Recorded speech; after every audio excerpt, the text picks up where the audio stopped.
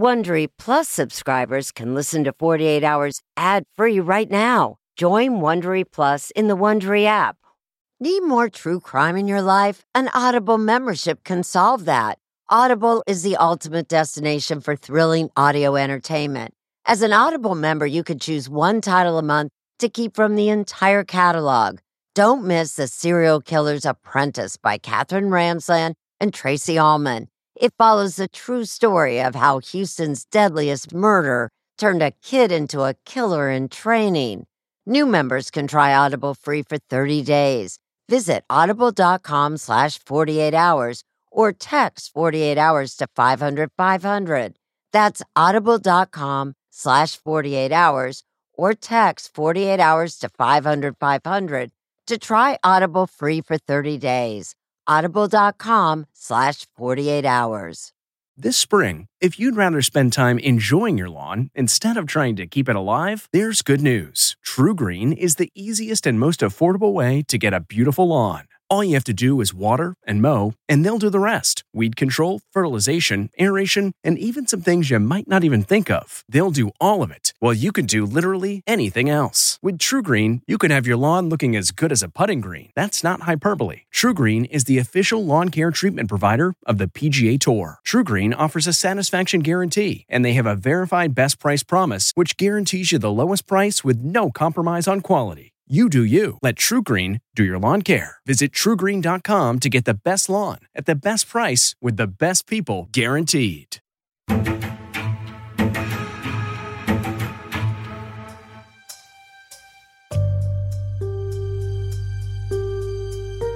I'm Anne-Marie Green, and we are back for another episode of 48 Hours Post-Mortem. Today, we're here with CBS News correspondent Jamie Yuccas and producers Asena Basak and Jordan Kinsey, who worked on this week's episode. It's called Death at the Front Door: Who Shot Heidi Firkus? Welcome, guys. Thanks for joining us.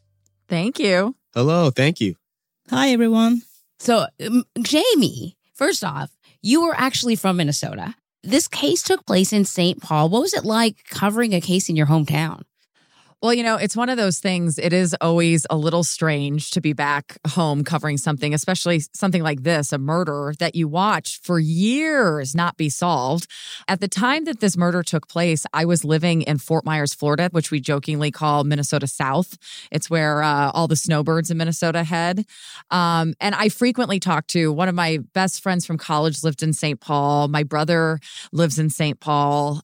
It was one of those that when we heard about it, it's a neighborhood that's very residential, very quiet, very nice. I mean, you know, there's parks nearby, big trees, old porches. So it was one of those things that was very strange to hear. Maybe you'd hear about a break-in, something like that, but nothing like a murder. And then several years later, I went back and I worked in the Minneapolis-St. Paul market. And every year we would do the update of, you know, now a sketch is being posted of a potential suspect or the yearly update, and nothing ever came of it. So now to see, you know, living in Los Angeles, to see this all come to fruition. I mean, I've had like 4 lifetimes since this case took place. It's something else. I mean, just to see it actually conclude, I think is shocking.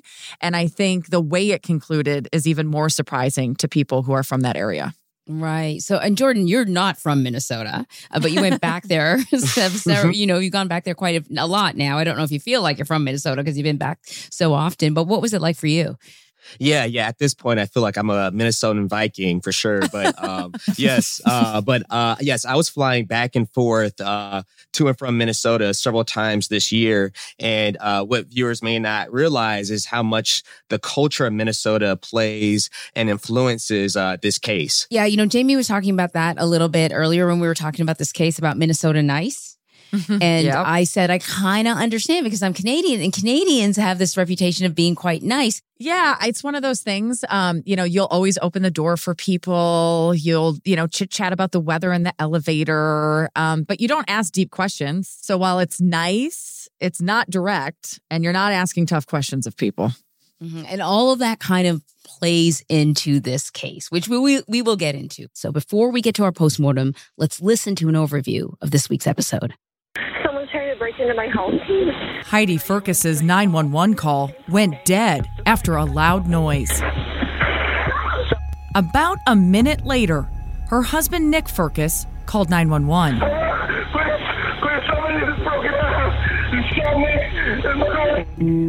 Firkus was treated for a grazed gunshot wound to his leg. There was nothing the first responders could do for Heidi. Sergeant Jim Gray of St. Paul Police Department. It was a shotgun blast that killed her right away. Firkus told police he heard someone fiddling with the front doorknob from upstairs. He then armed himself with a shotgun. Nick says as the couple tried to escape out the back, the front door burst open. And Nick and the intruder struggled over the shotgun. After Firkus was treated at the hospital, he gave a statement to Sergeant Gray at the police station. I think he grabbed the barrel. Let's say the intruder gets in. Prosecutor Elizabeth Lawman. They have this life and death struggle right in this area with nothing disturbed. On the table. Exactly. There was a vase, some receipts, a beer bottle, and none of that was knocked over. His story didn't make a lot of sense to me. His version of the incident couldn't be plausible. So to start, I want to discuss the very first moment of this case. It's the morning of April 25th. It's 2010.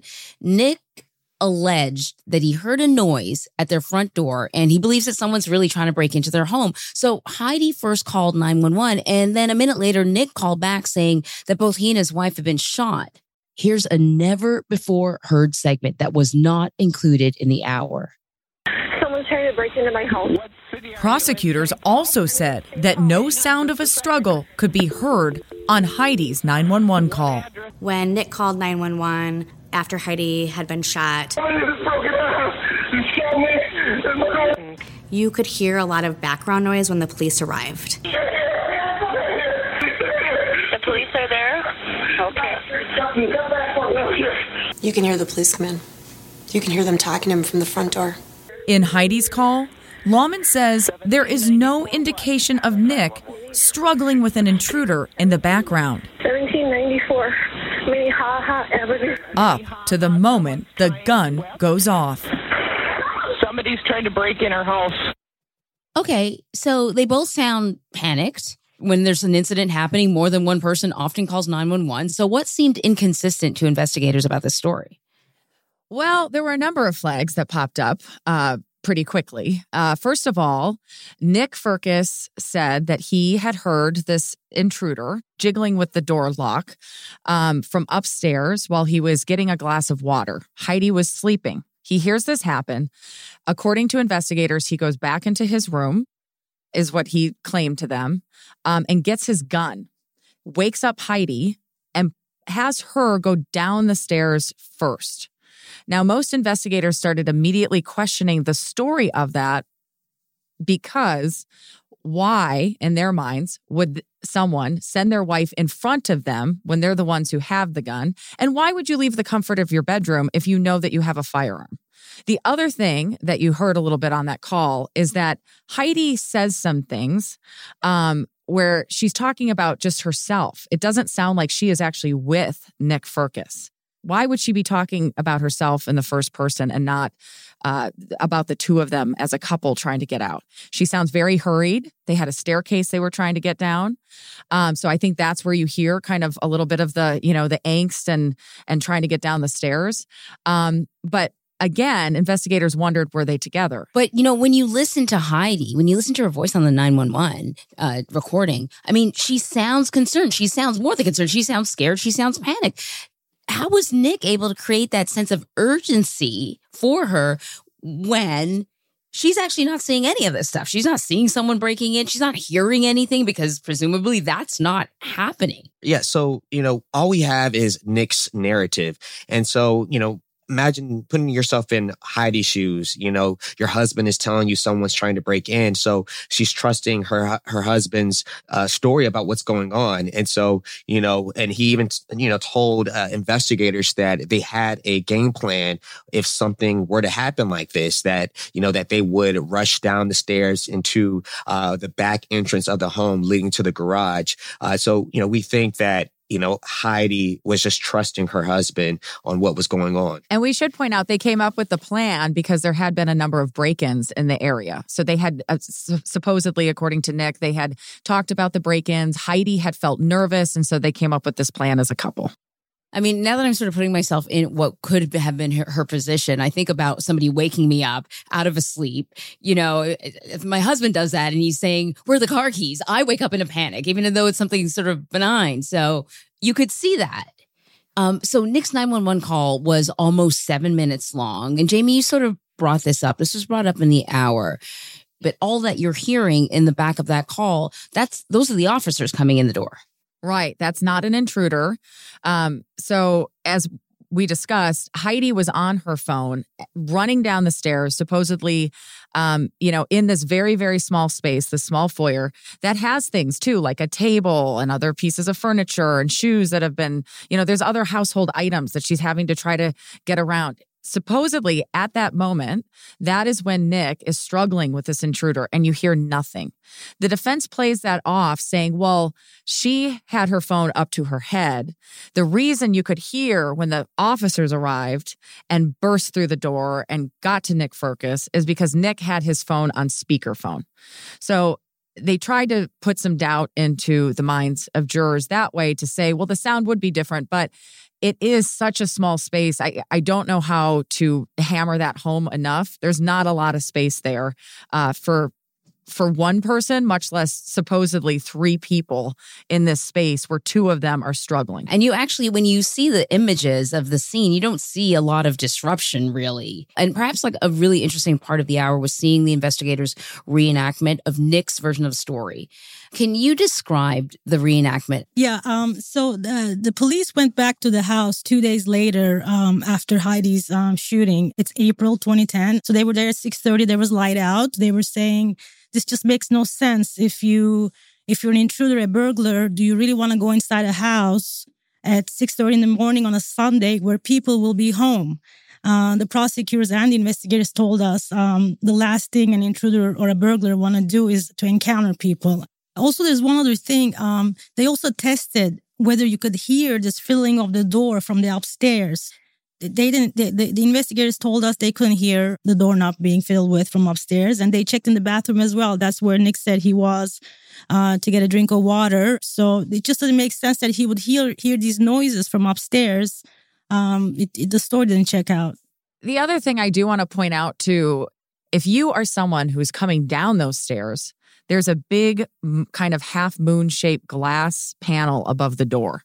So at the heights of Heidi and Nick, if they are running down the stairs and you've supposedly heard someone at the door, you assume that their head, if he's as tall as Nick claims he is, which is more than 6 feet tall, you would think that either Heidi or Nick would take a look through that glass window to see if they saw anyone.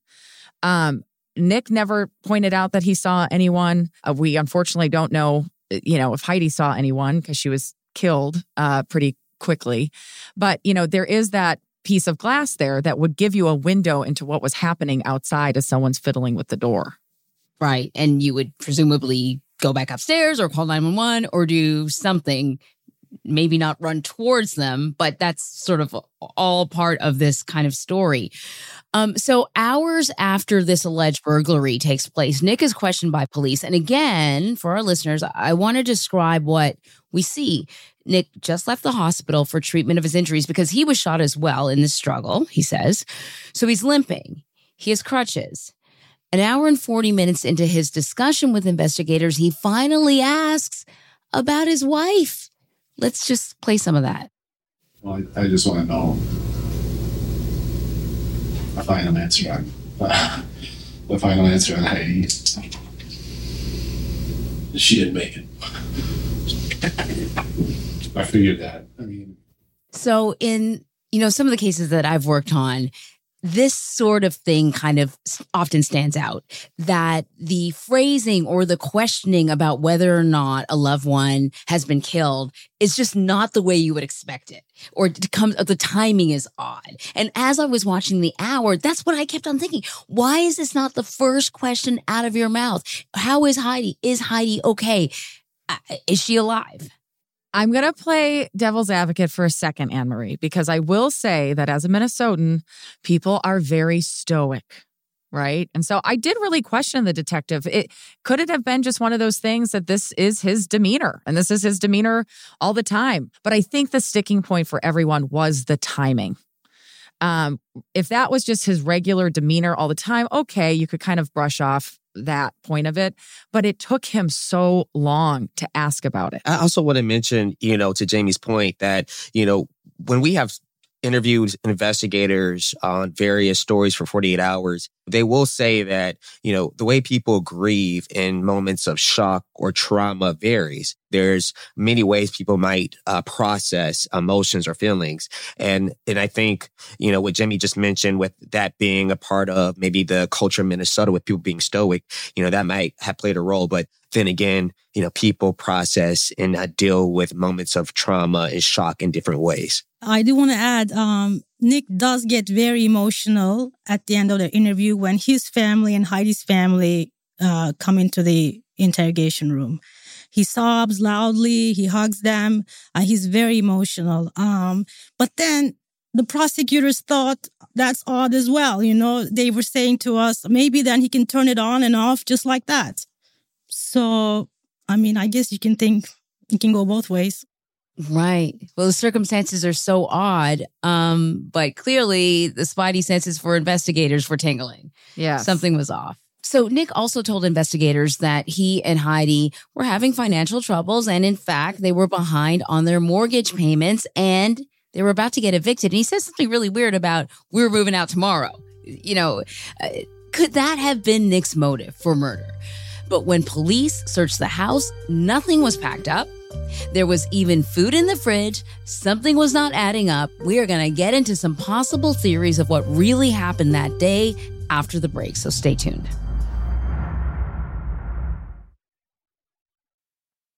A sense of safety is important to everyone, and that's why I want to talk to you about Simply Safe. It's an advanced security system that protects your entire home so you can rest easy. Simply Safe is completely customizable with advanced sensors to detect break-ins, fires, floods, and more.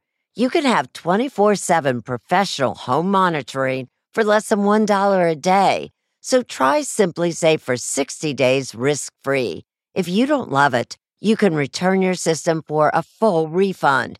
Plus, we're offering listeners 20% off any new Simply Safe system when you sign up for Fast Protect monitoring. Don't wait. Visit simplysafe.com/48 hours. That's simplysafe.com/48 hours. There's no safe like Simply Safe. If you're a fan of 48 Hours or true crime, looking to try on a case of your own, June's Journey is for you. A thrilling hidden object mystery game set against the backdrop of the 1920s. You play as June Parker, an amateur detective trying to unravel your sister's mysterious murder. As you dive into a world filled with twists and turns, trust no one. Every character could be hiding secrets. While you piece together the intricately woven plot, you'll collect crucial information in your photo album, turning suspicions into facts. And if you want help on the case, you can even join a detective club to collaborate or compete with fellow sleuths on hundreds of puzzles. Discover your inner detective when you download June's Journey for free today on iOS and Android. Welcome back. In the hour, it is clear that Nick is worried about Heidi and others finding out about his financial troubles. So first off, how did Heidi not know that they were so far behind on their mortgage payments and that they were about to be evicted?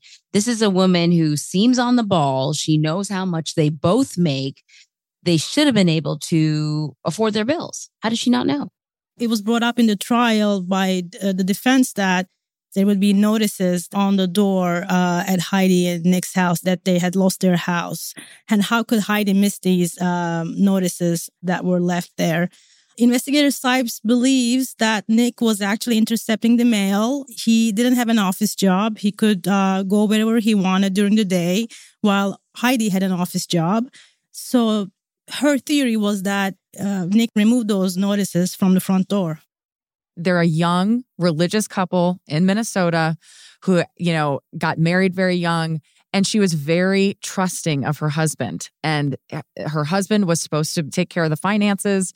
She went to work and he was supposed to pay the bills. She would occasionally get a call about a bill not being paid or something not happening. And she'd call him and say, hey, can you take care of this? And the one thing that stuck out to me that did not make it into the show is that Heidi Firkus went shopping at Mall of America with a friend and bought things. So if she did have an idea, you would not go with someone to Mall of America and purchase things and act like everything was fine. Her friend said she didn't make any mention of financial troubles to her. It was just, just a normal day. And also, whether or not Heidi knew about the mortgage payments, the eviction is a point of contention in this entire story. Did Heidi know or not? And so Nick's defense team is claiming that she was fully aware and that she wasn't in the dark, but her family were not aware. Apparently, according to investigators and the prosecutors, Heidi talked to her parents regularly, and they did not know that the couple were going to be evicted the next day. So that's still sort of the $1 million question. Did Heidi know about the financial situation or not? But still, I know money is often a motive for murder, but it's an extreme motive. I still don't really understand.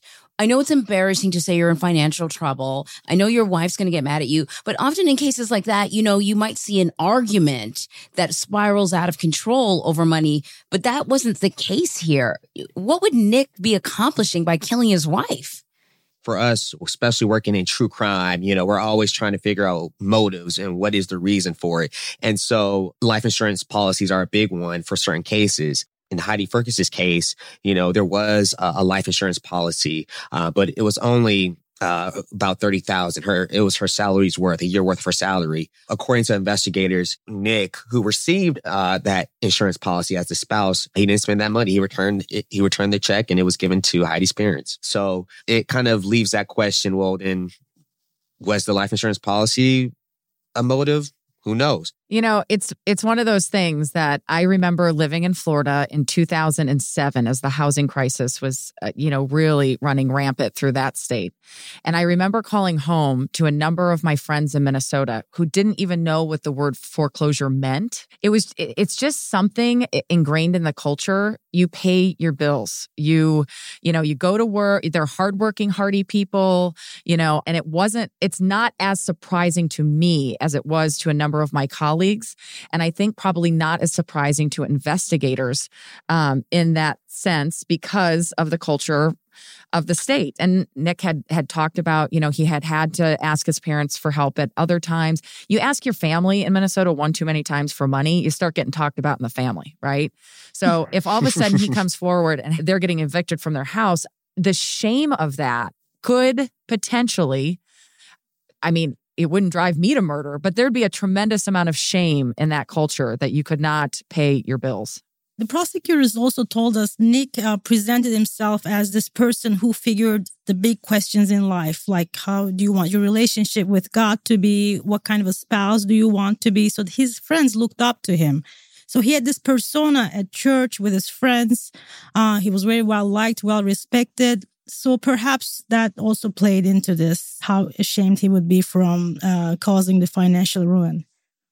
Asena, you spoke to his second wife, Rachel, which is like this, there's always a twist in these stories. And this is crazy twist that he goes on and falls in love and has a whole family. By the time of the interview, though, they had already gotten a divorce. But when they were still married, she started to become suspicious of Nick and decided to secretly record their conversation, which I thought was a very extreme thing to do when you're just starting to get suspicious about your spouse. Let's hear a clip from Rachel. I found a letter saying that we hadn't paid our property taxes and that we were going to get evicted in 2020 if we didn't pay them. And when I saw that, I was like, oh no, he was definitely repeating the same things as he did with Heidi with me. During that time, Rachel says Nick's dishonesty started to make her question whether he had also lied about Heidi's death. And I said, we got to sit down and talk. Rachel secretly recorded the conversation on her phone. Your actions have caused me to just distrust you completely. If there was going to be a confession, I was going to make sure that I could prove that he said it. And the fact that you're lying was so easy for you to do in front of me over and over and over makes me think that I could murder my wife. That you could lie about something. That I could murder my wife. Yes.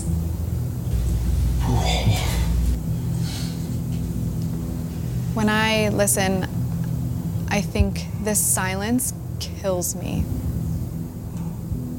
He's angry at me. How dare I think those things? Why aren't you saying you didn't? Tell me I'm not right.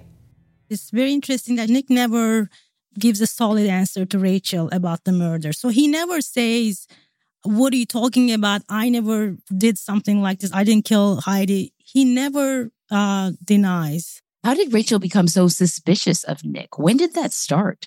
I think it was a process for her. I think it started with small lies. It was nothing big, but it added up. Eventually, she found a missed invoice wasn't paid for the property taxes, and they could lose their house in 2020. That was a huge red flag for her. So she then decided to get her kids, they have 3 children together, to get their kids out of the house. And she came back the next day and confronted him about what we just heard. Jamie, were there other red flags that Rachel started to notice?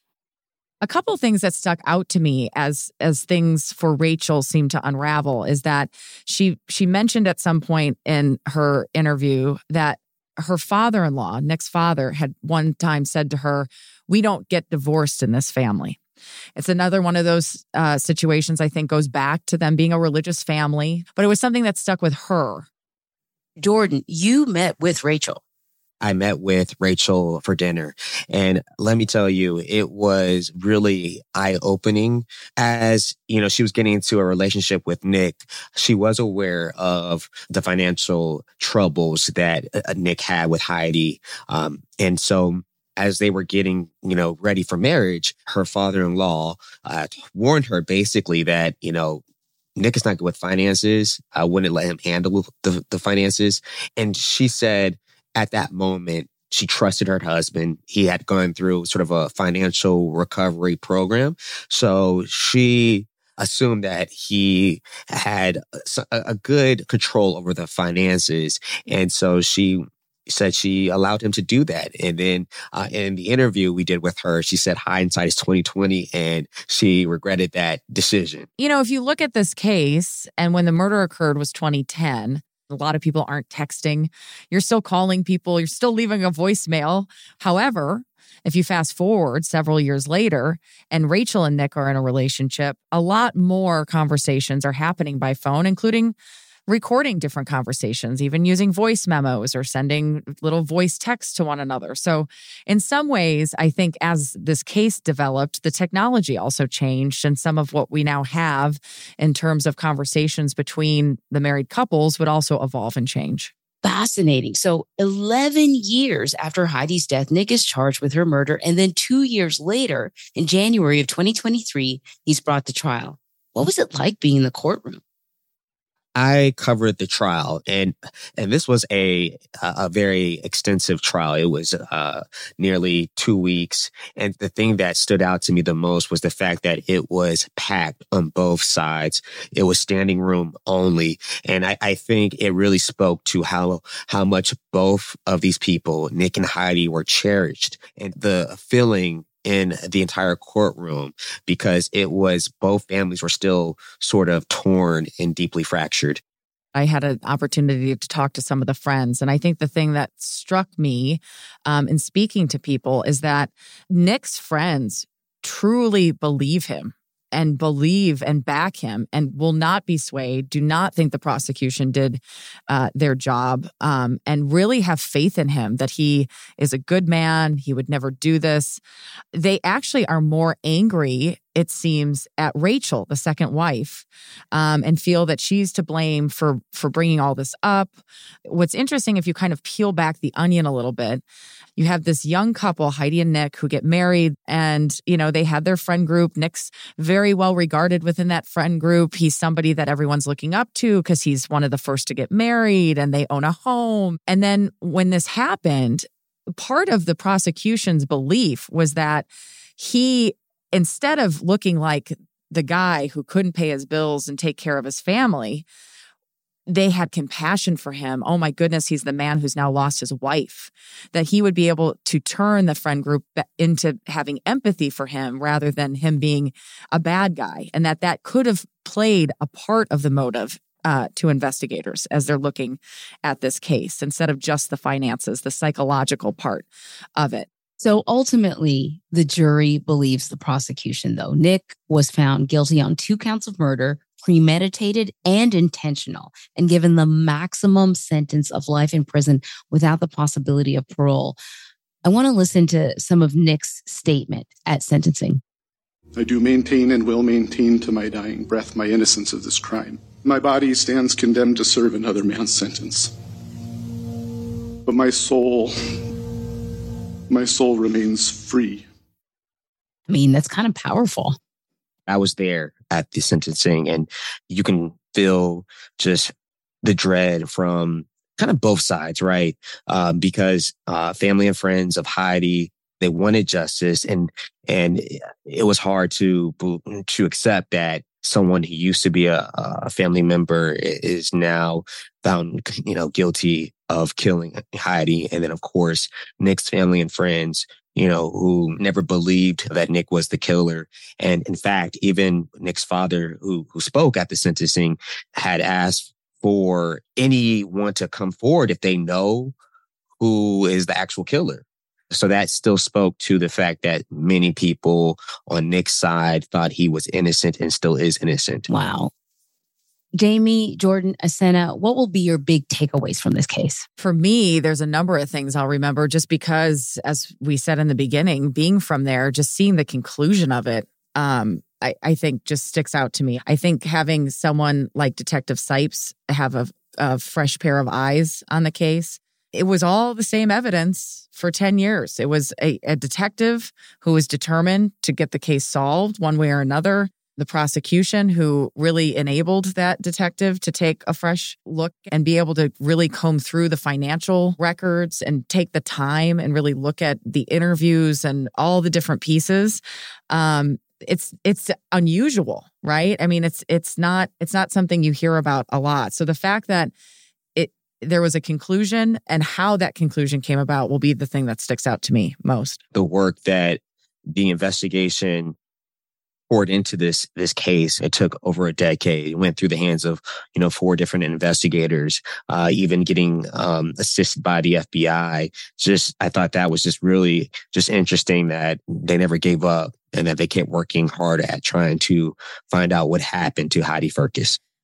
I walk away from this case thinking if you feel there's something wrong, there's probably something wrong. I think if you have a gut feeling, you should probably listen to that gut feeling. So that's what I take away from this case. Jamie, Asena, Jordan, thank you so much for joining me for this. Thank you. Thank you. Thank you. So be sure to join us next Tuesday for another postmortem and watch 48 Hours Saturday, 9 Central on CBS and streaming on Paramount Plus. And if you're liking the show, please rate and review 48 Hours on Apple Podcasts and follow 48 Hours wherever you get your podcasts. You can also listen ad-free on the Amazon Music and Wondery app or with a 48 Hours Plus subscription on Apple Podcasts. Hey, Prime members, you can listen to the 48 Hours podcast ad-free on Amazon Music. Download the Amazon Music app today. Or you can listen ad-free with Wondery Plus in Apple Podcasts. Before you go, tell us about yourself by completing a short survey at Wondery.com/survey.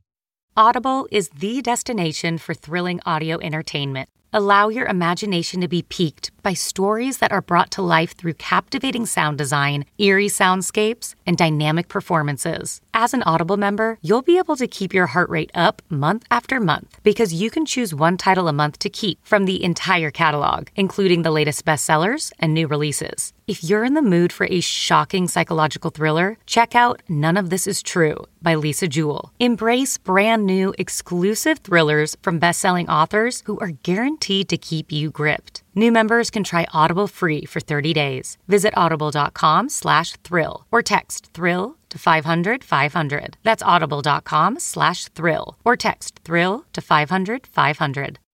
You know how to book flights and hotels. All you're missing is a tool to plan the travel experiences you'll have once you arrive. That's why you need Viator. Book guided tours, activities, excursions, and more in one place to make your trip truly unforgettable. Viator has over 300,000 travel experiences to choose from. Everything from simple tours to extreme adventures and all the niche, interesting stuff in between. So you can plan something that everyone you're traveling with will enjoy. Real traveler reviews give the inside scoop from people who've already been on the experiences you're considering. So you can plan with confidence. Free cancellation helps you plan for the unexpected. And 24/7 customer support means you can travel worry-free. Download the Viator app now and use code Viator10 for 10% off your first booking in the app. Find travel experiences for you. Do more with Viator.